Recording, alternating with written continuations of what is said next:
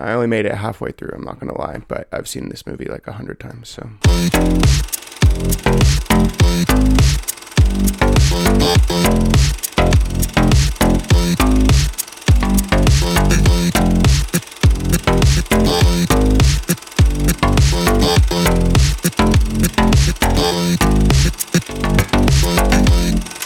Hello and welcome to another episode of The Mighty Rewind.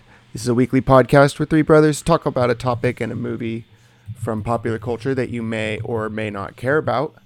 My name's Tyler. You got Brian here. And Jeff's on the line too. That's correct. Jeff is on line 2, Brian's on line 1, and Tyler is not on the line. This week... On the line, not online. On the line. That's right. This week, we're starting our... What is it? What are we calling this? Car chase films? Yep. So in your theory, or in your idea, with first starting off on this topic, is it movies that are just one long car chase, or movies that have good car chases in them? I was thinking rather the second. Okay, good. Because like this is pretty much the only movie I could think of that's like just one long car chase the whole way through. We are talking about Mad Max Fury Road, directed and written by George Miller, with writing credits also to Brendan McCarthy and Nick Lathoris. Stars Charlize Theron, Nicholas Hoult, Rosie Huntington-Whiteley, Zoe Kravitz, and others. Jeff, why don't you give us the preamble? Tell us why you chose this movie and why you wanted to talk about car chases in general. Yeah. When we recorded last time, I went and watched Ant-Man before we had recorded. And in the theaters, I saw a trailer for the newest, what they're advertising as the final Fast and the Furious. What's the second to last? It's like they're doing like a 2-part finale kind of thing, is what they're saying. But of course they are. There's no way they're going to let it go. They're making way too much money off that franchise. Insane. And in the conversation, in the car afterwards, we were talking about how ridiculous that trailer was, and maybe it was still in the movie theater. And I don't know, it seems like in today's cinema we don't get a lot of modern car chases. It's kind of devolved into that, which isn't necessarily even about the driving anymore. It's always about some crazy escalation. Oh yeah, it's James Bond, but instead of gadgets, they just use souped up American muscle cars. Yeah, that's a good point. Yeah. Which is insane. And so I was just thinking about other movies and about car chases that I have enjoyed, and decided that I really wanted to watch Mad Max because it is the film that I think of when I think of good car films. Yeah. So that's where this all originated. What is your history with the Mad Max movies? I mean, have you seen all of them? And do you like all of them? Yeah. Didn't know Mad Max existed until senior year of high school. Is that when this movie came out? I can't remember how old you are. It was years before this movie came out. And I don't know, watched all of them. I think I caught the first Mad Max on TV, and then talked to our dad about it and found out there was more, and watched the rest of them. And I mean, those films start to get away from the cars as well. The first film really is I mean, they don't start out as like car films, right? The first one, like I would argue. Brief history, George Miller, director, and one of my favorite, creatives ever, which we already talked about in 3,000 Years of Longing episode. He actually started out as a doctor, like a surgeon and like a trauma surgeon. And he had seen so much carnage from car accidents that he kind of got inspired to write this sort of story about, I don't know, the degradation of society through I don't know. I don't really understand how he was like, oh, car crashes and like, how do I make this movie? And then he was just like, what if the world is falling apart and everything is about cars and car crashes? Now, That's not to say that I don't love the first one, but that movie did not do super well. It was like a really low budget one that he primarily financed himself, from my understanding. And it was essentially an indie film released almost exclusively in Australia. It did have a limited US release, but it didn't catch fire. And then, because it did well in Australia, they gave him a bigger budget, and I think a studio backed it, and he came out with The Road Warrior. So in Australia, that movie was released as Mad Max 2, The Road Warrior. But when they released it in the US, because nobody knew what Mad Max 1 was, it was exclusively released as The Road Warrior. And then people went and found the other ones, or the first one after that. But Dad, our father, he art in heaven. No, he's not. He's at his house. But he always, like, if you talk to him about Mad Max, he says Mad Max, and then he calls the second one The Road Warrior. Like, he doesn't call it Mad Max The Road Warrior. You know what I mean? Like, to him, that movie is called The Road Warrior. And that's the first one he would have seen, and then he went back and found the first one as well. I actually really like the first one, but it is very, very, very slow. But I think it's really good.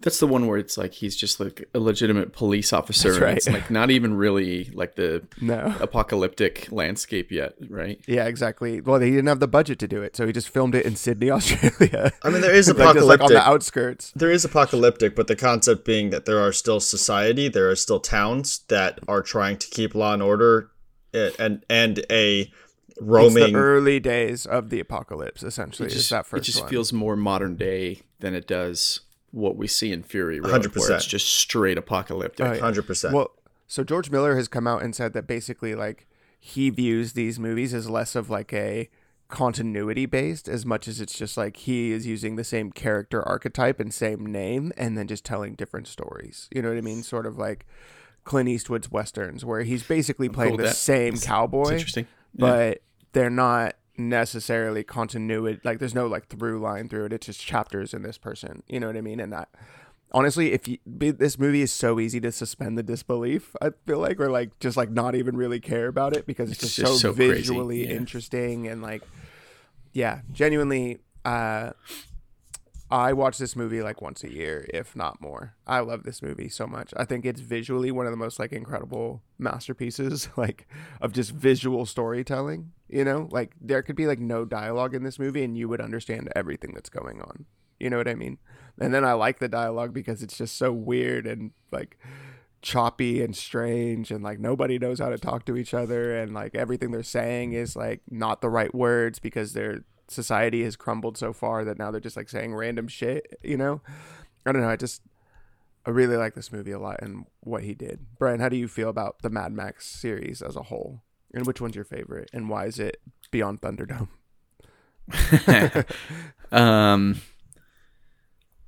Collecting my thoughts here. This one's the one that we're discussing today is obviously, I think, fantastic, along with both of you. If you'd asked me the same question that Jeff got, which was, what is your history with the franchise? I'm pretty sure I saw the first Mad Max first. I'm trying to remember back now. It's been a really long time, but I seem to remember my initial impression of Mad Max was obviously Mel Gibson, and that police station, like, not really feeling too apocalyptic vibe, where, you know, I think tragedy strikes him early, and then, you know, he kind of hits the road. Yeah, he essentially just goes off on like a he just takes off story. Yeah, right? yeah, and but, you know, my interest didn't really kick off until this movie in 2014 or 15 or 2015, I think. Mm-hmm. Where I was like, man, I feel like this is a franchise that I could get on board with. And then I went back and watched the rest of them and was like, oh yeah, that's the stuff.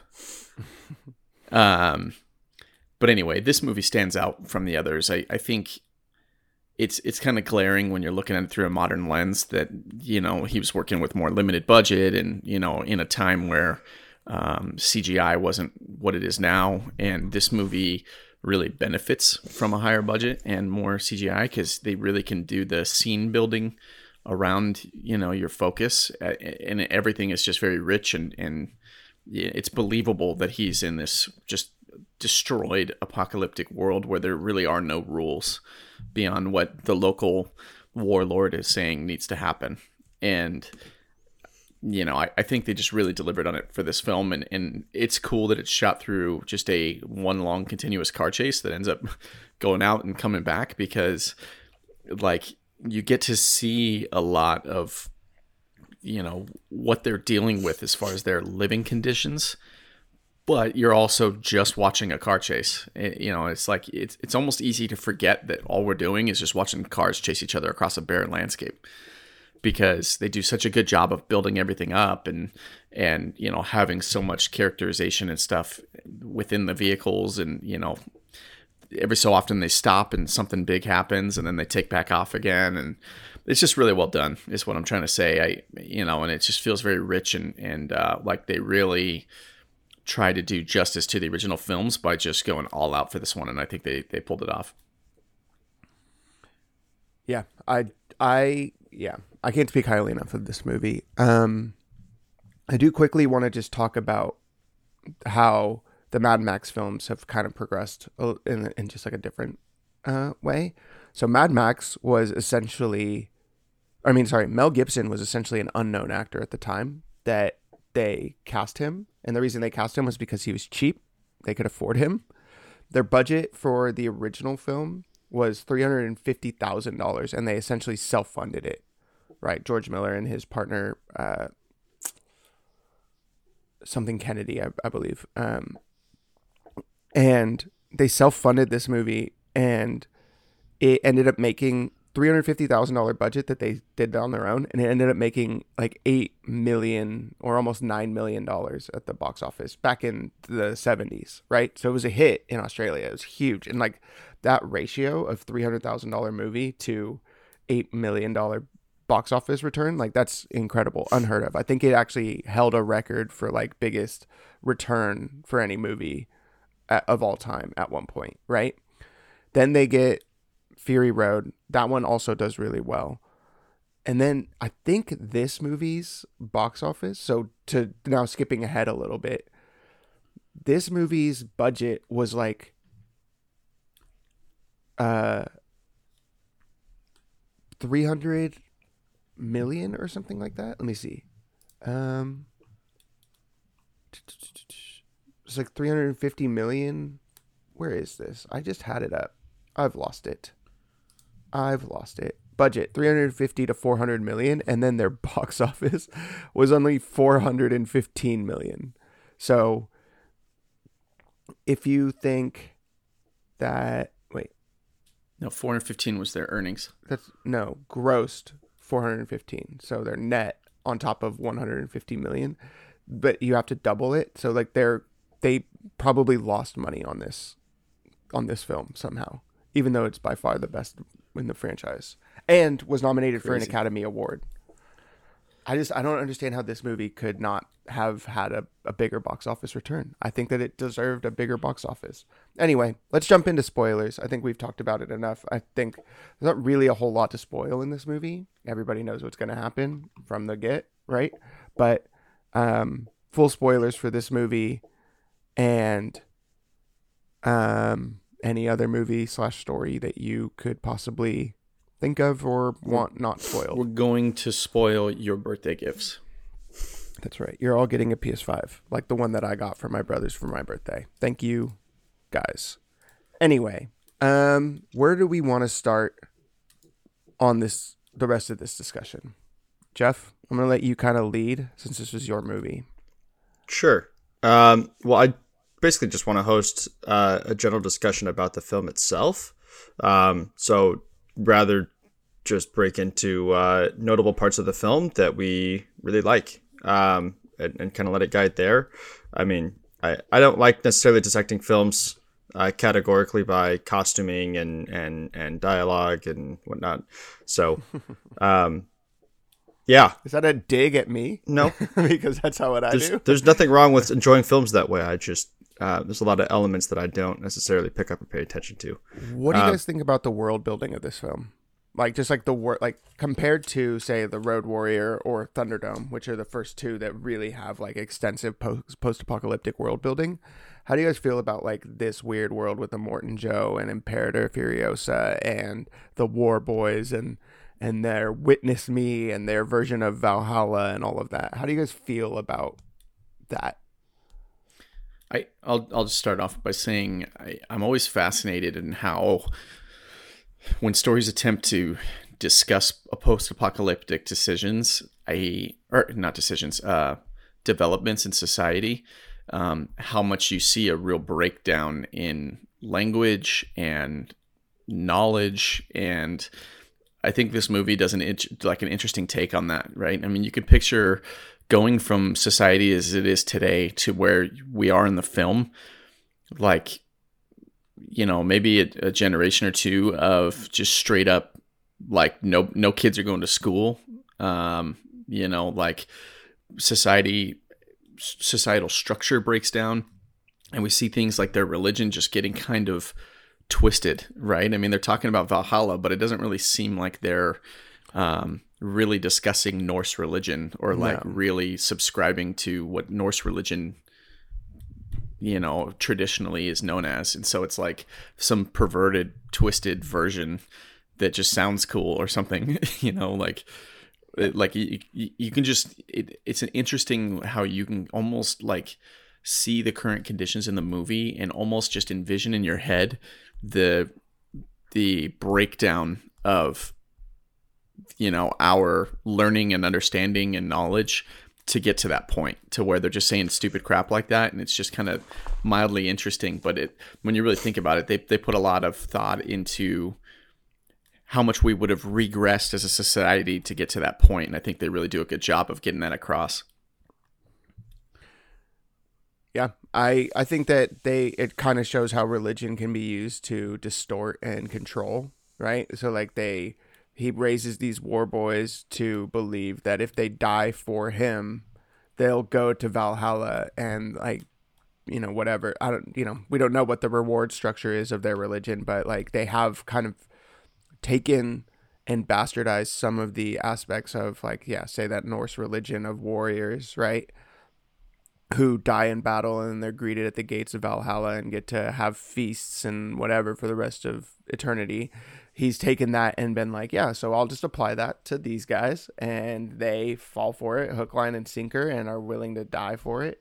I love the idea of the Witness Me situation and them yelling mediocre after characters die. I was like, is mediocre a celebration in this world? But then later, when Nux fails to kill Furiosa, Immortan Joe says mediocre. So it's like, okay, so it doesn't mean good. So that other guy, when he died, was that them saying like, I was like, what does this mean? What does mediocre mean in their world? Yeah, they're straight up rating you the quality of your death. Yeah, exactly.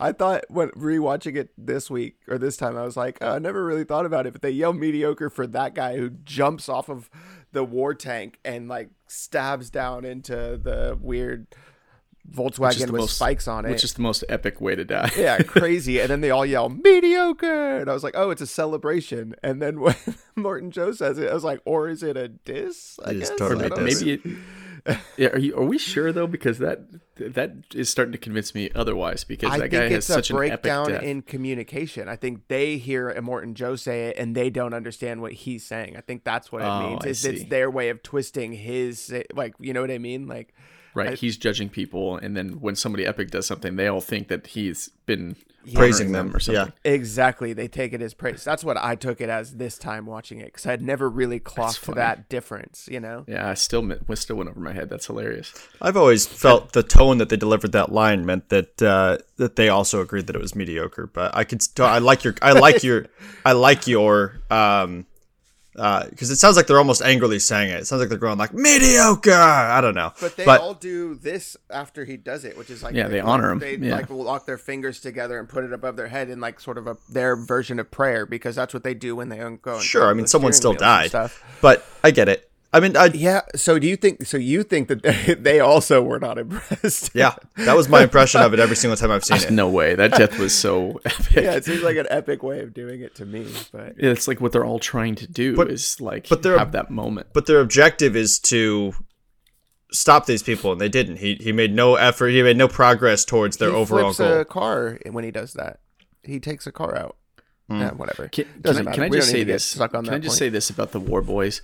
I feel like if this movie came out today, we would see a bunch of like younger male teens like really embracing that War Boy style of like, just chaotic stupidity. If that's fair to say, Like you think they would celebrate them?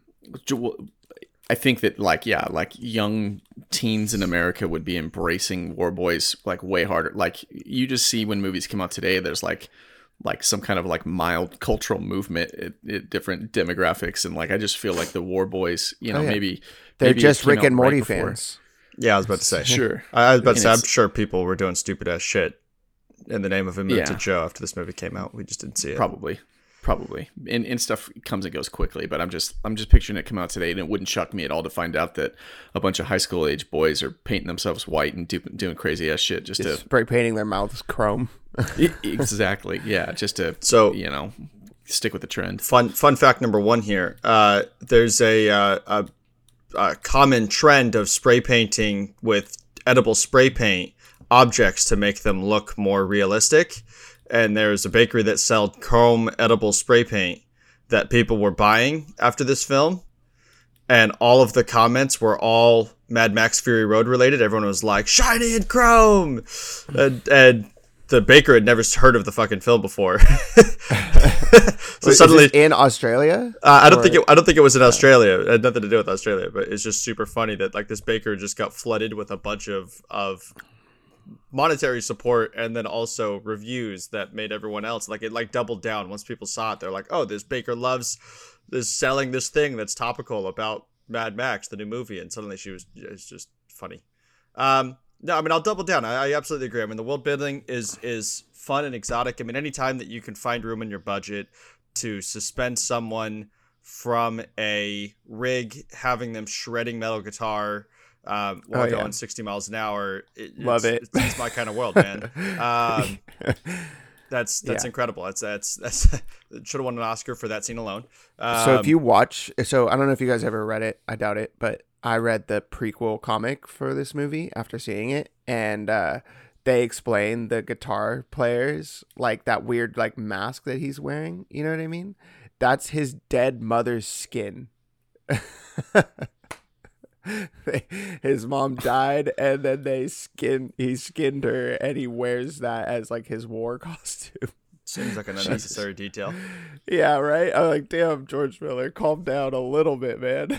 That's too far, maybe. Some early 80s edgelord comic book stuff. Oh boy, yeah, really good.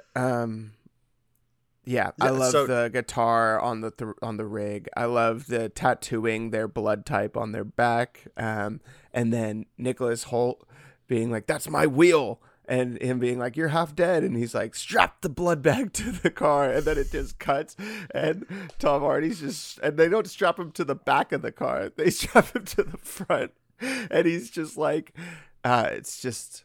Yeah, there's just something so ridiculous about the excess of all of it. You know what I mean? I mean, the fun thing about this film is one of the fun things is the amount of things that have survived. Like the fact that they can accurately place an IV drip or a blood transfusion. What about the giant speakers? Yeah, exactly. Like, do you know technically like how hard it would be to set that up? 10% of our society has survived, and so far it's how to make blood transfusions and how to make some sick ass mobile rigs, which I don't even know if we have that technology today. I mean, we must. What about batteries?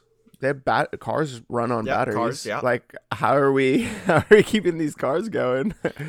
Yeah. Also, if we got gas, they have electricity and shit, why are there no houses? Like, why is everyone living in these weird column caves in like canyons and shit? You know what I mean? Like, why are there no houses left? Yeah, the world doesn't make sense at all, but I love it.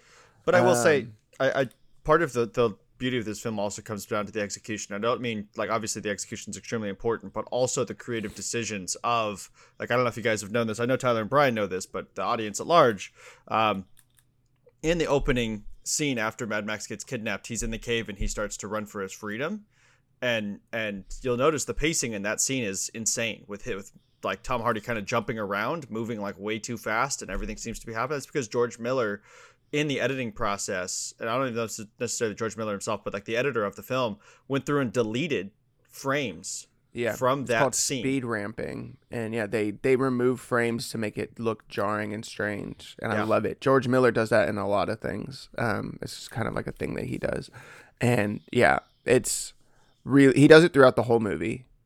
First of all, so like when the war boys are spray painting their mouths, they do it so that their hands move in sort of an alien way that doesn't look right. During a lot of the action, in a way to like, it's visually enthralling. I find. Yep. I think like it just looks so startling and strange that it's like I can't take my eyes away when it's happening. I don't know.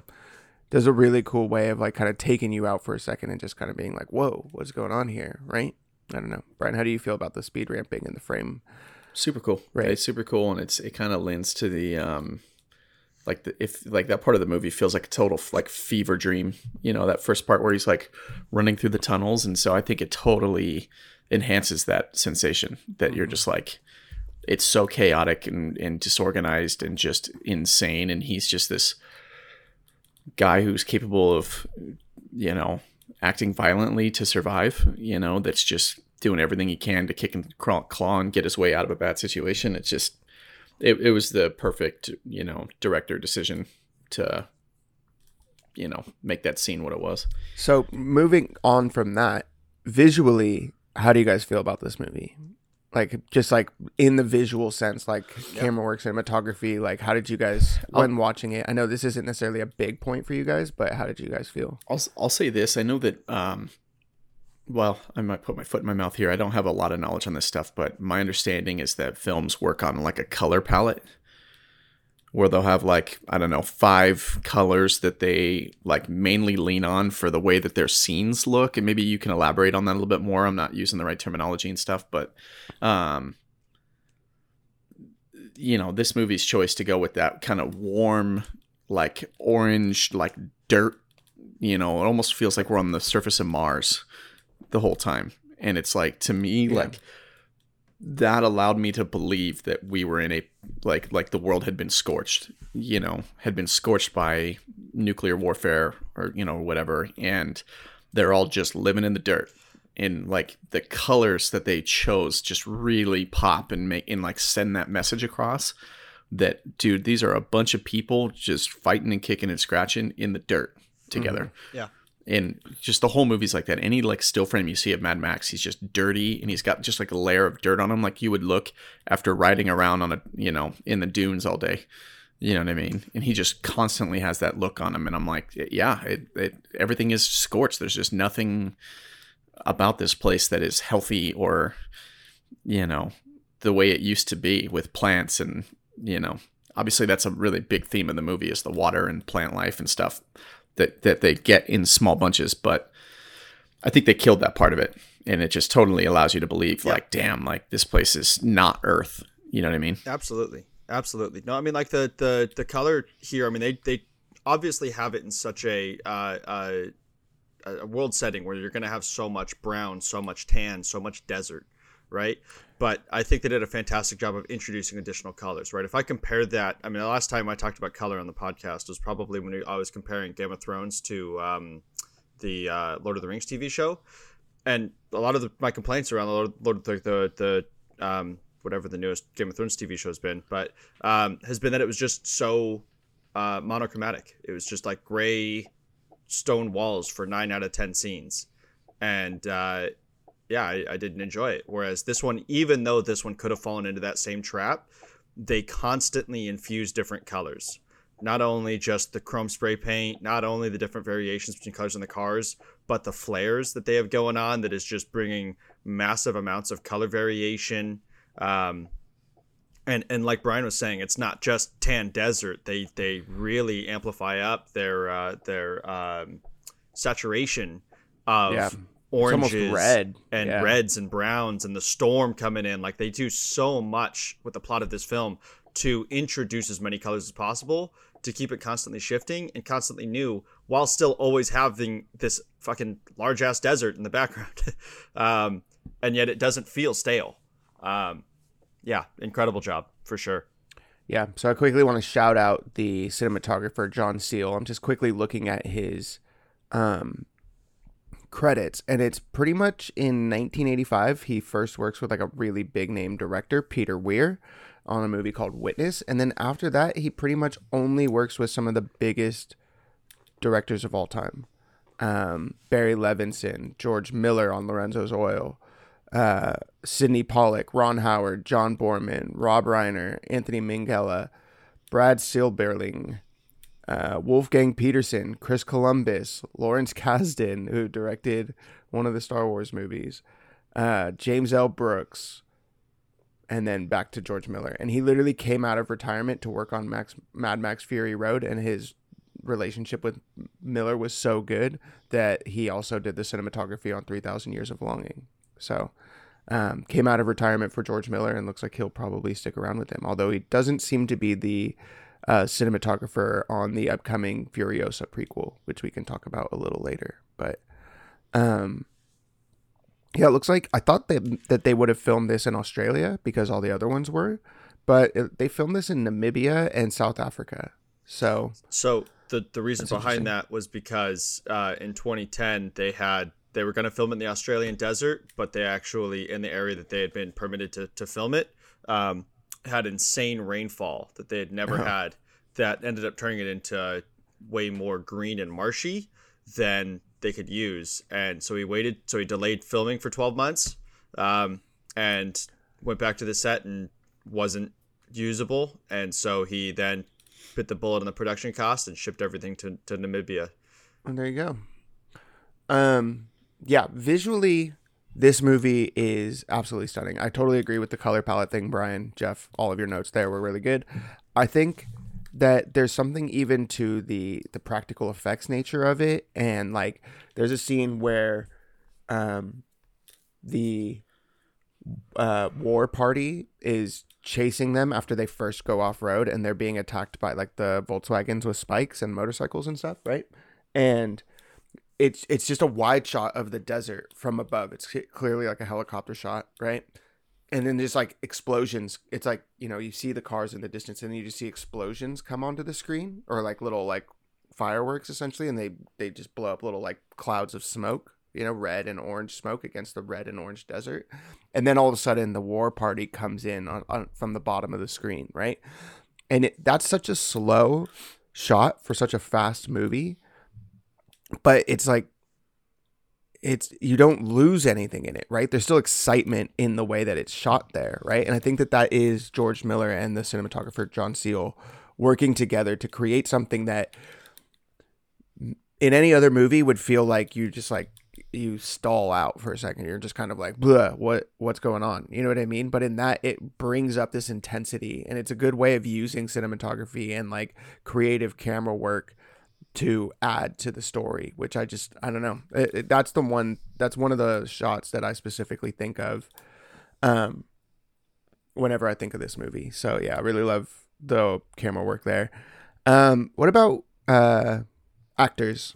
Obviously, Mel Gibson is Mad Max in the original two movies, replaced here by one of Brian's favorites, Tom Hardy. I think probably all of our favorites. I don't have to just limit it to Brian. I think we all like him. How do you guys feel about his interpretation of the character versus like what we see from Mel Gibson in the earlier films? He was the perfect choice, I think. I mean, this might be a great segue into our topic here in a bit, but Tom Hardy does a great job in roles where, and this isn't to say he can't deliver dialogue, but he does a great job in roles where he's a little bit more of the strong silent type. And this is this is a famous role for that type of character where he delivers lines when he needs to, but other than that, like his actions do the talking. And, I don't think they could have picked a better actor for this style where I'm just completely okay watching him not say a word during his scenes, you know? Yeah, there's a physicality to like his performance style, like that. It's evident in his role in Dark Knight Rises, and when he plays Bane, you know what I mean, where he's relatively quiet, but it's about this like movement and this intensity that he's able to bring to the action scenes, and I think he does that again here in this film. That's really impressive. That I don't think Mel Gibson necessarily has that ability. You know what I mean? Jeff, how do you feel about like the difference between them, or like Tom Hardy's, like what he does with the character versus original character, original recipe? Yeah, I mean, I think that I'll agree. I like Tom Hardy's acting. I think that I have seen better acting performances from Mel Gibson than Hardy traditionally, but I really did enjoy what they changed about the character and what they brought to this role with bringing Tom Hardy in and the way that he chose to perform it. I know that he clashed a lot with Theron on set, to the point where they both like refused to speak to each other and both publicly apologized to each other after the fact, after the film came out. He also apparently clashed with George Miller a lot because he couldn't like see his vision or whatever. And then after seeing the movie, he did a press briefing where he was like, "Hey, I just got to say something real quick," and then just like went into like a 20-minute like, "George Miller's a genius. I was wrong. He was right," kind of thing. I mean, like he really apologized, and you can find that online. It's kind of funny. And the way that they describe he's just a weird dude, Tom Hardy. The way that the actors describe it is, I mean, they were on set filming that, like all of their car scenes for 130 days. And so to them, without really necessarily getting a script, because it was all movement and not dialogue, they felt like they were filming one scene for, basically 3 months, where they were just sitting there, or 4 months, where they were just every single day, okay, now go here, get in the car and drive this direction. Okay. And everyone's just like, is this one scene? Like, I don't really understand how this fits in the greater narrative of the rest of what we're telling. And he wasn't capable, George Miller wasn't, capable of really getting them to understand his vision. Right. I mean, they came out. They get it now. They came out to the cutting room floor with, I think it was over 400 hours of footage that the editor had to turn into a cohesive plot. And editor Margaret Sixel, I wrote that down. Yep, and they Sixel actually won the Oscar for best editor, best editing performance for 2015 or 2016. 480 hours of footage he came to, and cut it down to 120 minutes. And on top of that, it's insane. And on top of that, they started to run over budget, and the producer of the studio turned around and was like, "Hey, you guys are not going to get additional funding, so you guys need to have production officially halted by December 8th, 2012." And they hadn't filmed the beginning or ending of the film yet. And so he was like, "Oh yeah, I guess we'll just fix it in post." And they had no ending to the film or beginning.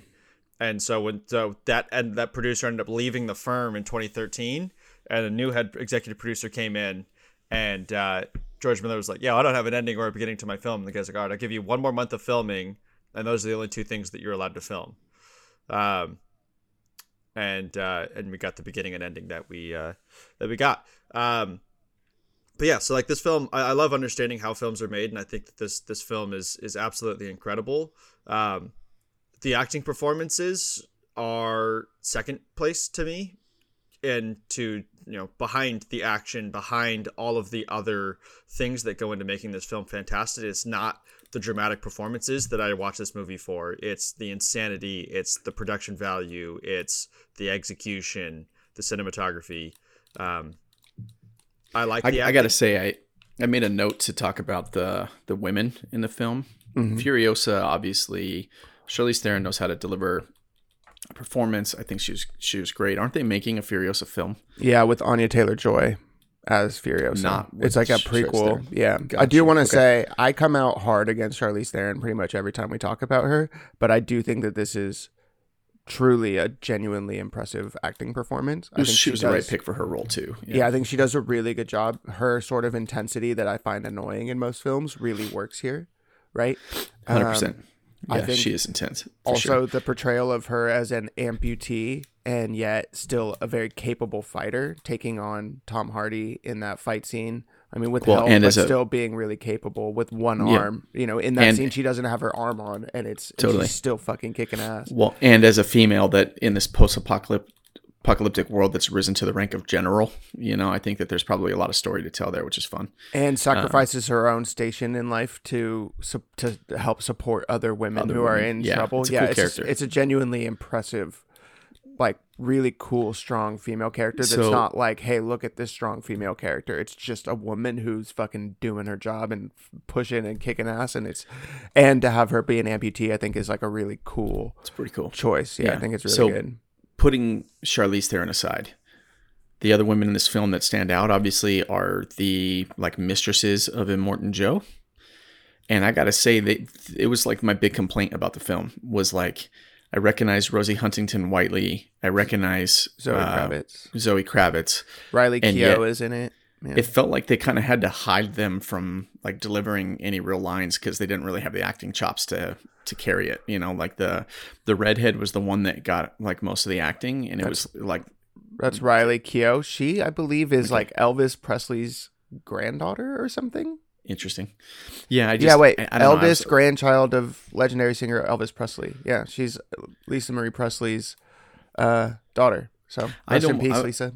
I almost found myself wishing that they just hadn't grabbed recognizable faces for those other roles, because the whole time I was just thinking like, man, it feels like they like put you guys in this, I don't know, like just because you guys had some kind of connection to the filming crew, like, and you got into the film. I don't really know what you guys are adding, so why would not go with people that have acting chops? Sorry, I think those faces are recognizable now, right? Like Rosie Huntington-Whiteley at the time was trying to break into acting. She had been in Transformers and this, and then I don't think she did anything afterwards. Maybe, but nothing big budget, right? Because she's not really an actor. She's a model, right? Zoe Kravitz was super early on in her career as an actress and has definitely gotten better. Like her role in Batman, she's great in that. She's good in a lot of things now, but at the time she was up and coming. She was trying to transition from being a model. The blonde girl, Abby something, she's an Australian actress. I don't think she's a very good actress. She's been in a lot of stuff I've seen, and she overacts in every single one of them. And then Riley Keough was, again, trying to transition from model to actress, and she has done a very good job. I think she's a very talented actress who is up and coming right now. She's very good. I like her quite a lot. It Comes at Night. She's really good in that. So I recommend that movie if you're looking for something that she's good in. Sorry. I don't disagree though, Brian. I feel like they relegated them to just being like pretty faces that the guy wanted back. You know what I mean? They kind of didn't give them a lot to do. How do you guys feel about like this sort of subtle storyline of women escaping abusive relationships? Like it wasn't, I guess, not super subtle, but like it almost is. The plot of the movie is these women need to get away, and Max gets kind of brought along on their escape their escape story, right? Like, how do you guys feel about that in this movie? Did you think it was heavy-handed, or like I said, did you think it was subtle? Extremely heavy-handed. Okay. Okay. I mean, so when they wrote the script, George Miller understood. Again, another fun fact. He understood that that's what he wanted to tell, was the story of he knew that there was going to be a car chase. He knew there was going to be this society chasing these people who are running away from that society. What do they have? And at first in mind, it was an object, but then he realized it has to be people.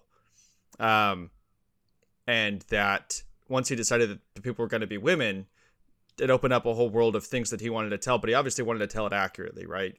Having not experienced what it would like to be a woman in a damaged relationship, he brought along and hired as an advisor the woman that ended up writing, that was famous for writing the Vagina Monologues, which is a very empowering women's performance. And that woman coached all of the women that played the refugees, gave them statistics about sexual assault, about why this role was necessary, and all of these different things to help them get into the mindset of a woman who needs that freedom and needs that protection. So I think it was good. I understand that a lot of different people who have experienced that don't want those storylines to become super popularized because they don't want to normalize that concept. They don't want the idea of sexual assault or abuse to become a narrative device. They want it to have the real weight and gravity that it should. But I think in this sense, I think it was used to good effect for this film. That's interesting. Yeah, I'll just say definitely heavy-handed. I mean, it was, a big part of the storyline. And, I kind of interestingly, I think in any post-apocalyptic storyline where society is broken down and we don't have, any kind of government oversight, law enforcement type entities, like I think a storyline is going to head that way where there's bad men in the world that are trying to take what they want, and oftentimes women will be at their mercy, or will be like victims of that, and so in this movie I think they're addressing something that feels very obvious for a post-apocalyptic storyline, but yeah, it is a really heavy-handed plot arc. I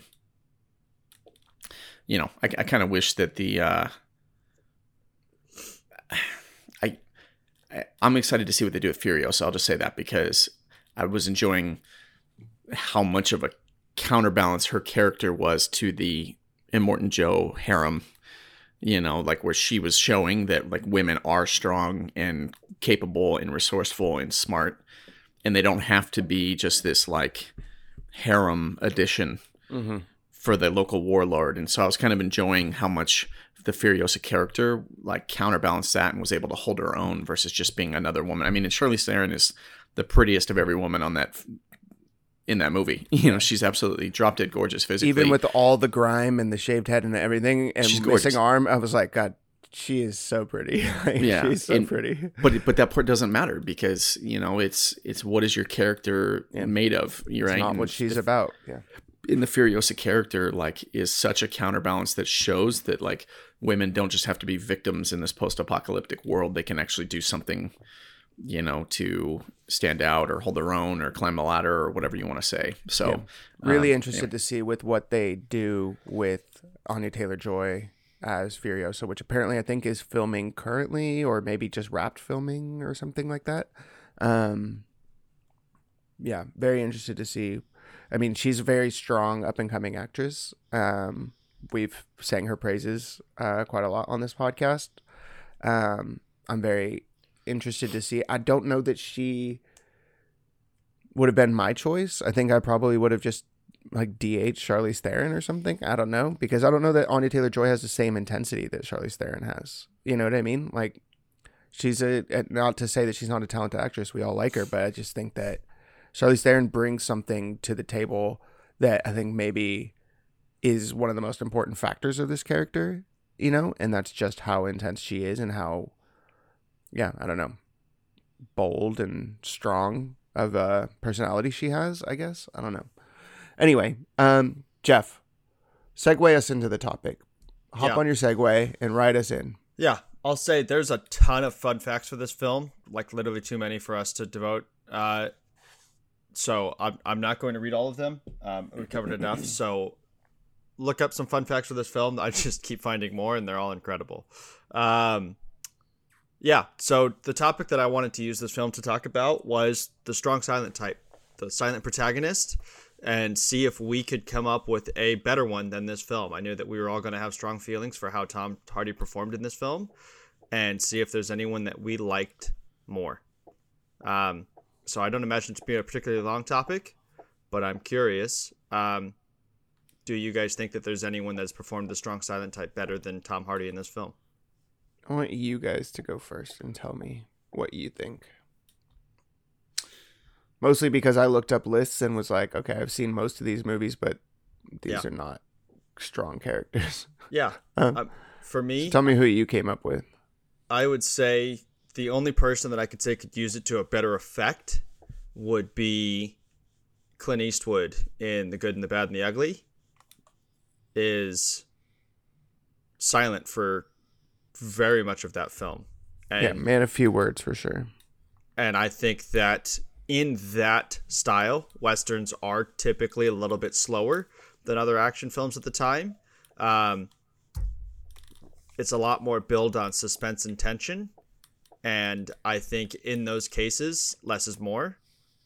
And The Good and Bad and the Ugly is a perfect example of that tension, of that suspense coming to fruition. And I think Clint Eastwood is also one of those characters who brings a physicality to his role, specifically facial expressions. Obviously, he's famous for the eyebrow and the grimace.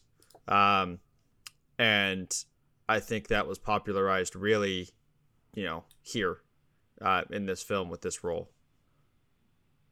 Yeah. for sure. Clint Eastwood, I think I already talked about him on this podcast or this episode. Didn't I mention that? Okay, good.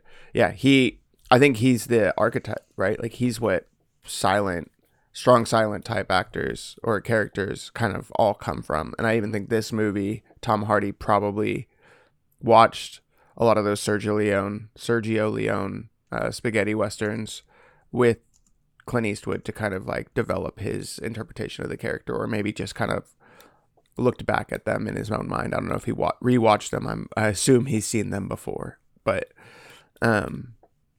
yeah, don't disagree. Brian, what do you got? Who do you got?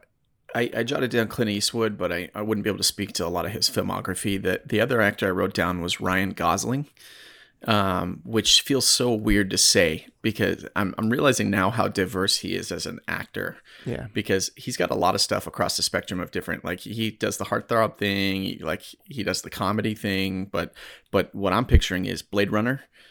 Mm-hmm. Like, I just don't think he talks very much in that movie. And I feel like I saw the movie Drive and he didn't talk much in that either. Barely talks in that. He barely talks in Only God Forgives, which is the follow-up with Nicholas Winding Refn, the director of Drive. He did another movie with him, which is bad, but he's basically silent in that movie as well.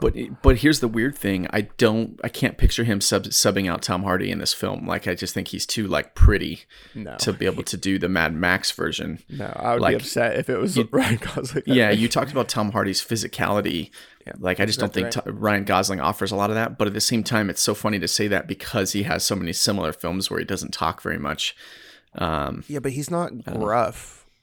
You know what I mean? He's not. I think Ryan Gosling could be a character in this universe, right? But I also think Ryan Gosling's physicality, like the way that he moves, he comes from a dance background, so he's got like a gracefulness to his movement that's not the same way that Tom Hardy kind of has, like a utilitarianism almost. Like it's like there's no wasted movement in Tom Hardy's performance. You know what I mean? Like it's all to the point.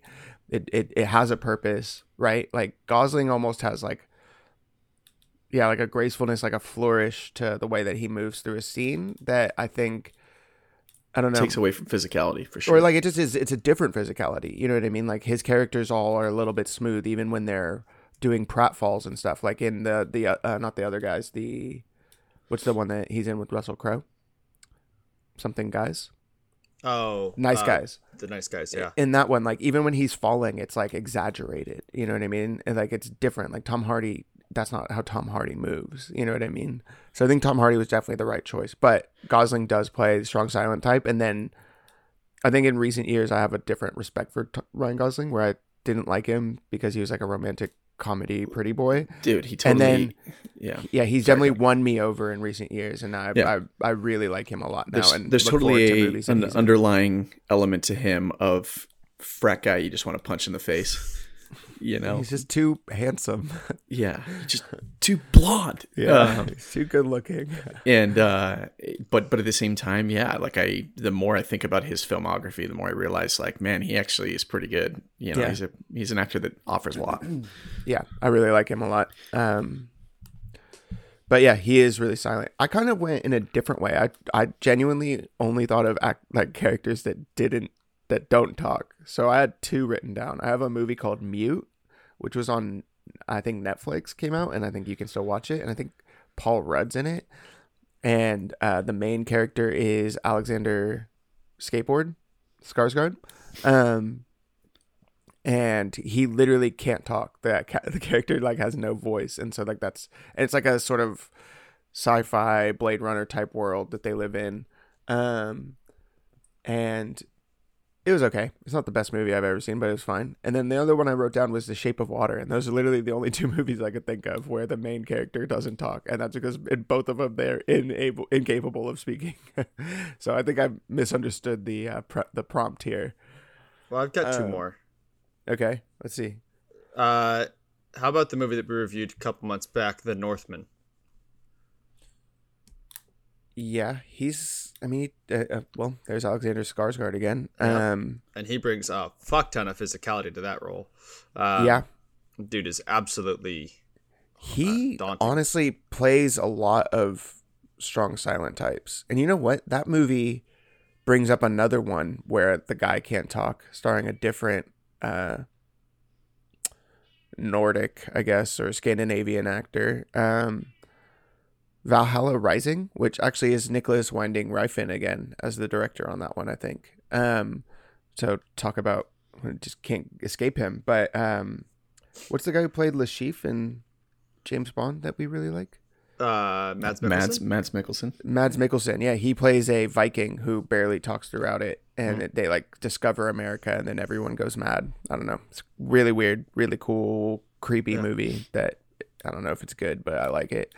But yeah, The Norseman is a good one. Another strong silent type rather than like a mute actor. That same actor is also in our father's favorite movie, Tarzan, from like 2016, 2017. Strong silent type. Yeah, Strong it almost silent makes me type. wonder if he's, because all the movies that we're Bad at talking speaking. about him, he doesn't speak. Yeah. Well, he is Scandinavian, so he does have like, maybe he has trouble getting rid of that accent or something. I don't know. I'm surprised, Tyler, that I thought for sure you were going to bring up The Matrix. I thought for sure you were going to bring up Keanu Reeves in either The Matrix or John Wick. John Wick is a good one because he barely talks, and when he does, it's all monosyllabic words. Like, Yeah, I'm back. I need a gun. Yeah.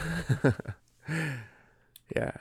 I think I'm back. I'm thinking I'm back. Yeah, I just rewatched all of those. I love those movies. I'm so excited for their new one to come out. They're so dumb, but I love them. I think that the majorities of the film, like most of the fight scene, whenever they continue to introduce more and more people, like it degrades in quality.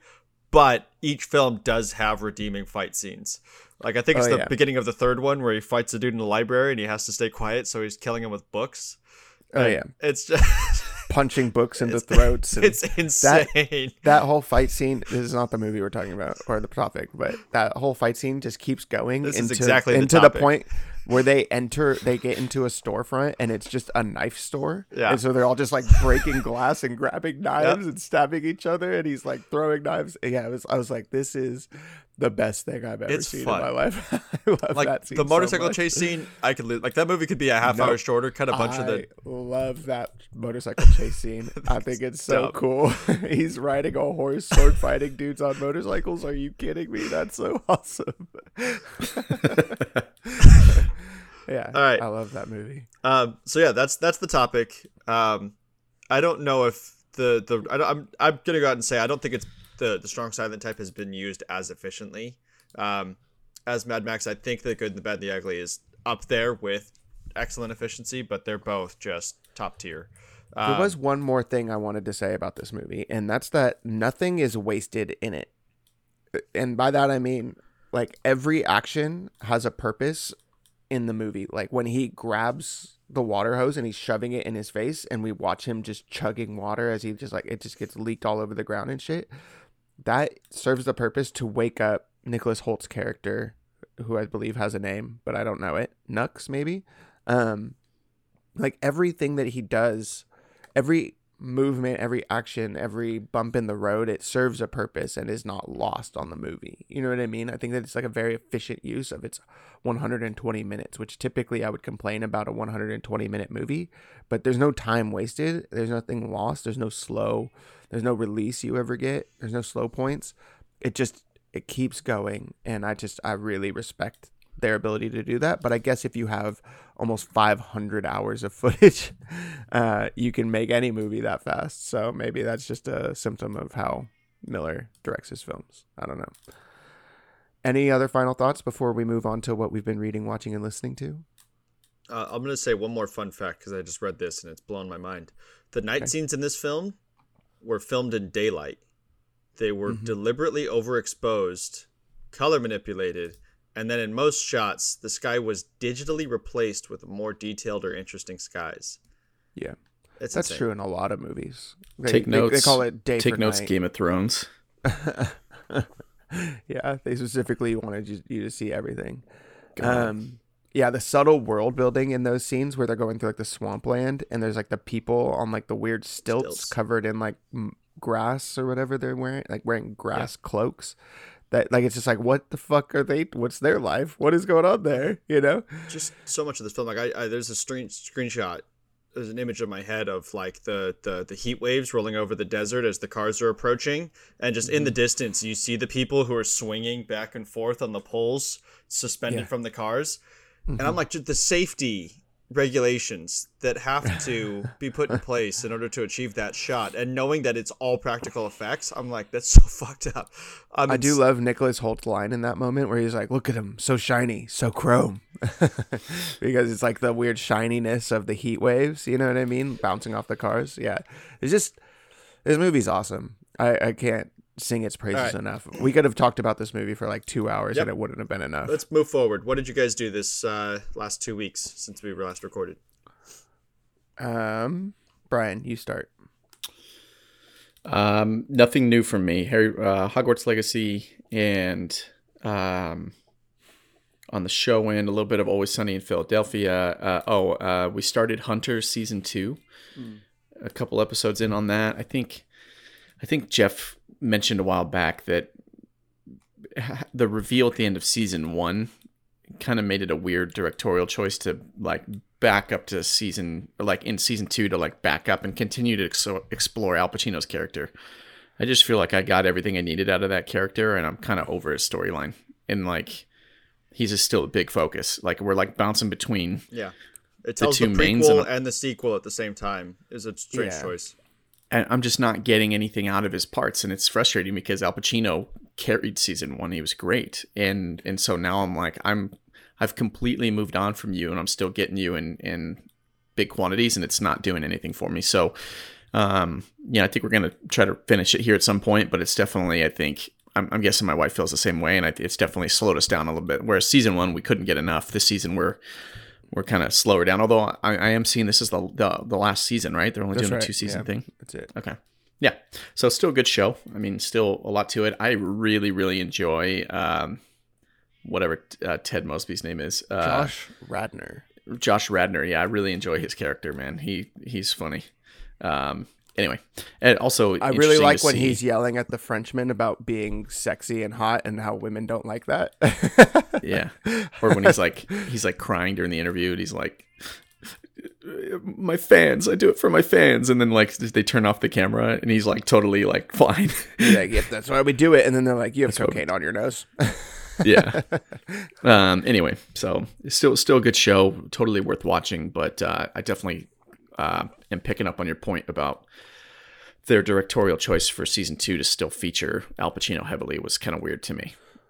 He's their biggest. I mean, he's the biggest actor in the show, right? Sure. Besides him, you have Josh Radnor and Logan Lerman, and Holly Hunter is actually enjoying Logan Lerman more. He's more of a physical character. He's a little bit more like,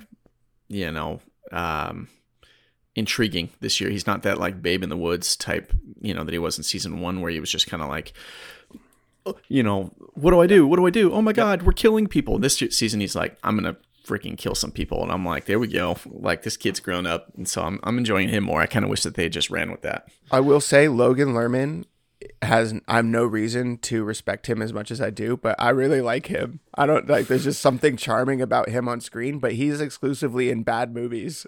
And like, I don't even really like this show, but I still like him in it. I don't know what it is about him, but there's just like, he has a quality that I'm like, yeah, he's infinitely watchable. I don't know. Yeah. I don't know what it is about him. I went, you know what I did do? I watched the Percy Jackson movies. I watched both of them.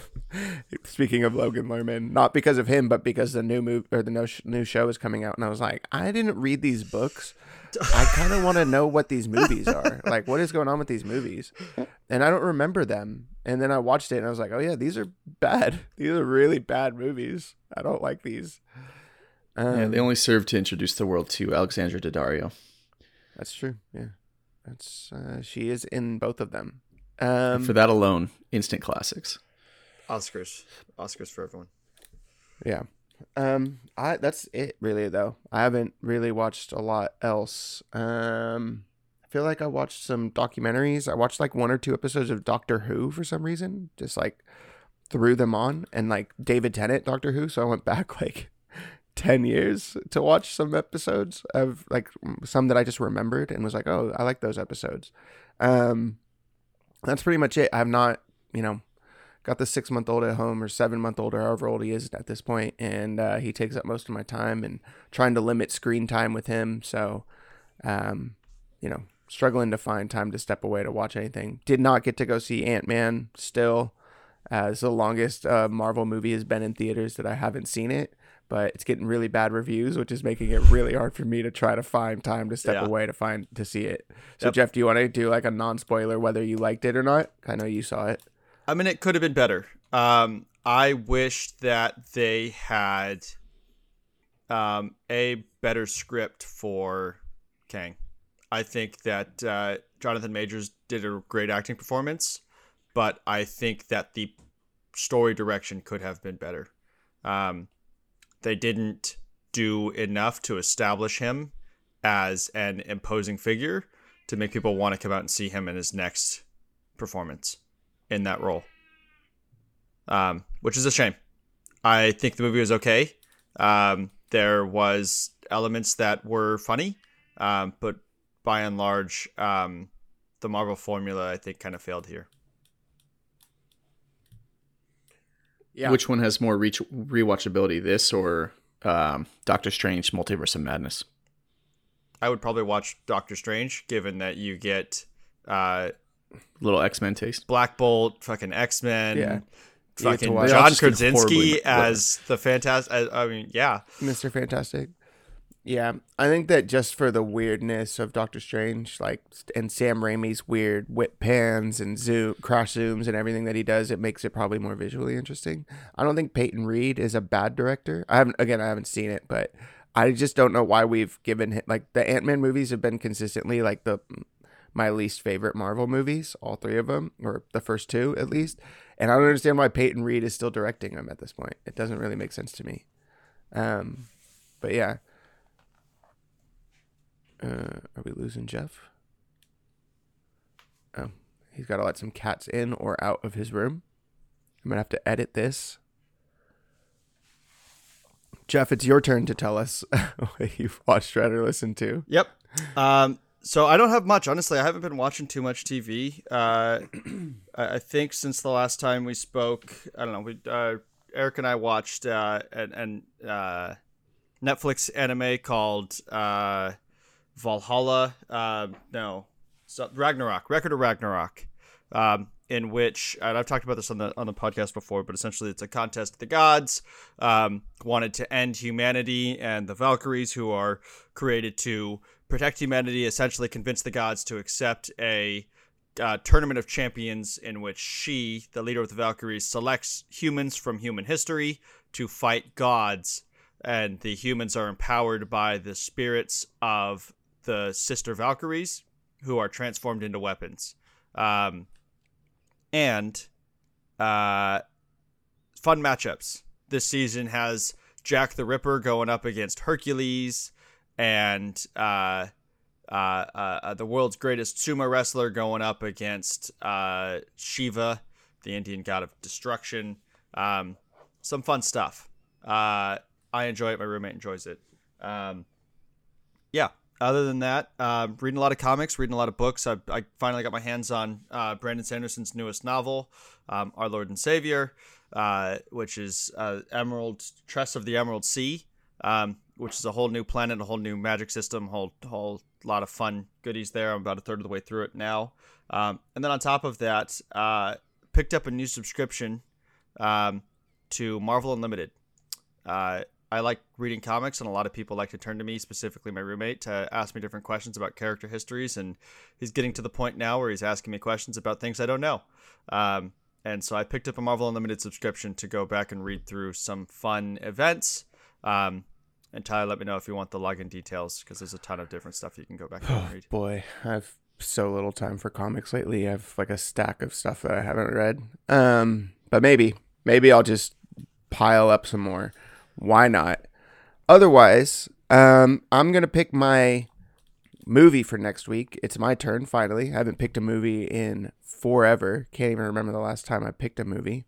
Why don't you just do it then? I'm going to. I'm picking a movie with a car chase I think about all the time. We're watching Michael Bay's The Rock with Nicolas Cage and Sean Connery. Yeah. Great car chase through San Francisco. That came up at work. That movie? Yeah, it should. I was talking about car chases, and someone was like, "Oh, The Rock," and I was like, "Yeah, okay, Sure. It's just really excessive, and like a Hummer just like driving, like crushing cars like it's a tank. It's awesome. It's so stupid. This is the James Bond film, right? Yeah, that's right. It's the James Bond sequel. Right. That's right. Cool. All right. Well, join us next week or in 2 weeks or 3 weeks, whenever we get around to it. And we'll be talking about The Rock. Bye, everyone. Thanks, everyone. Bye, guys.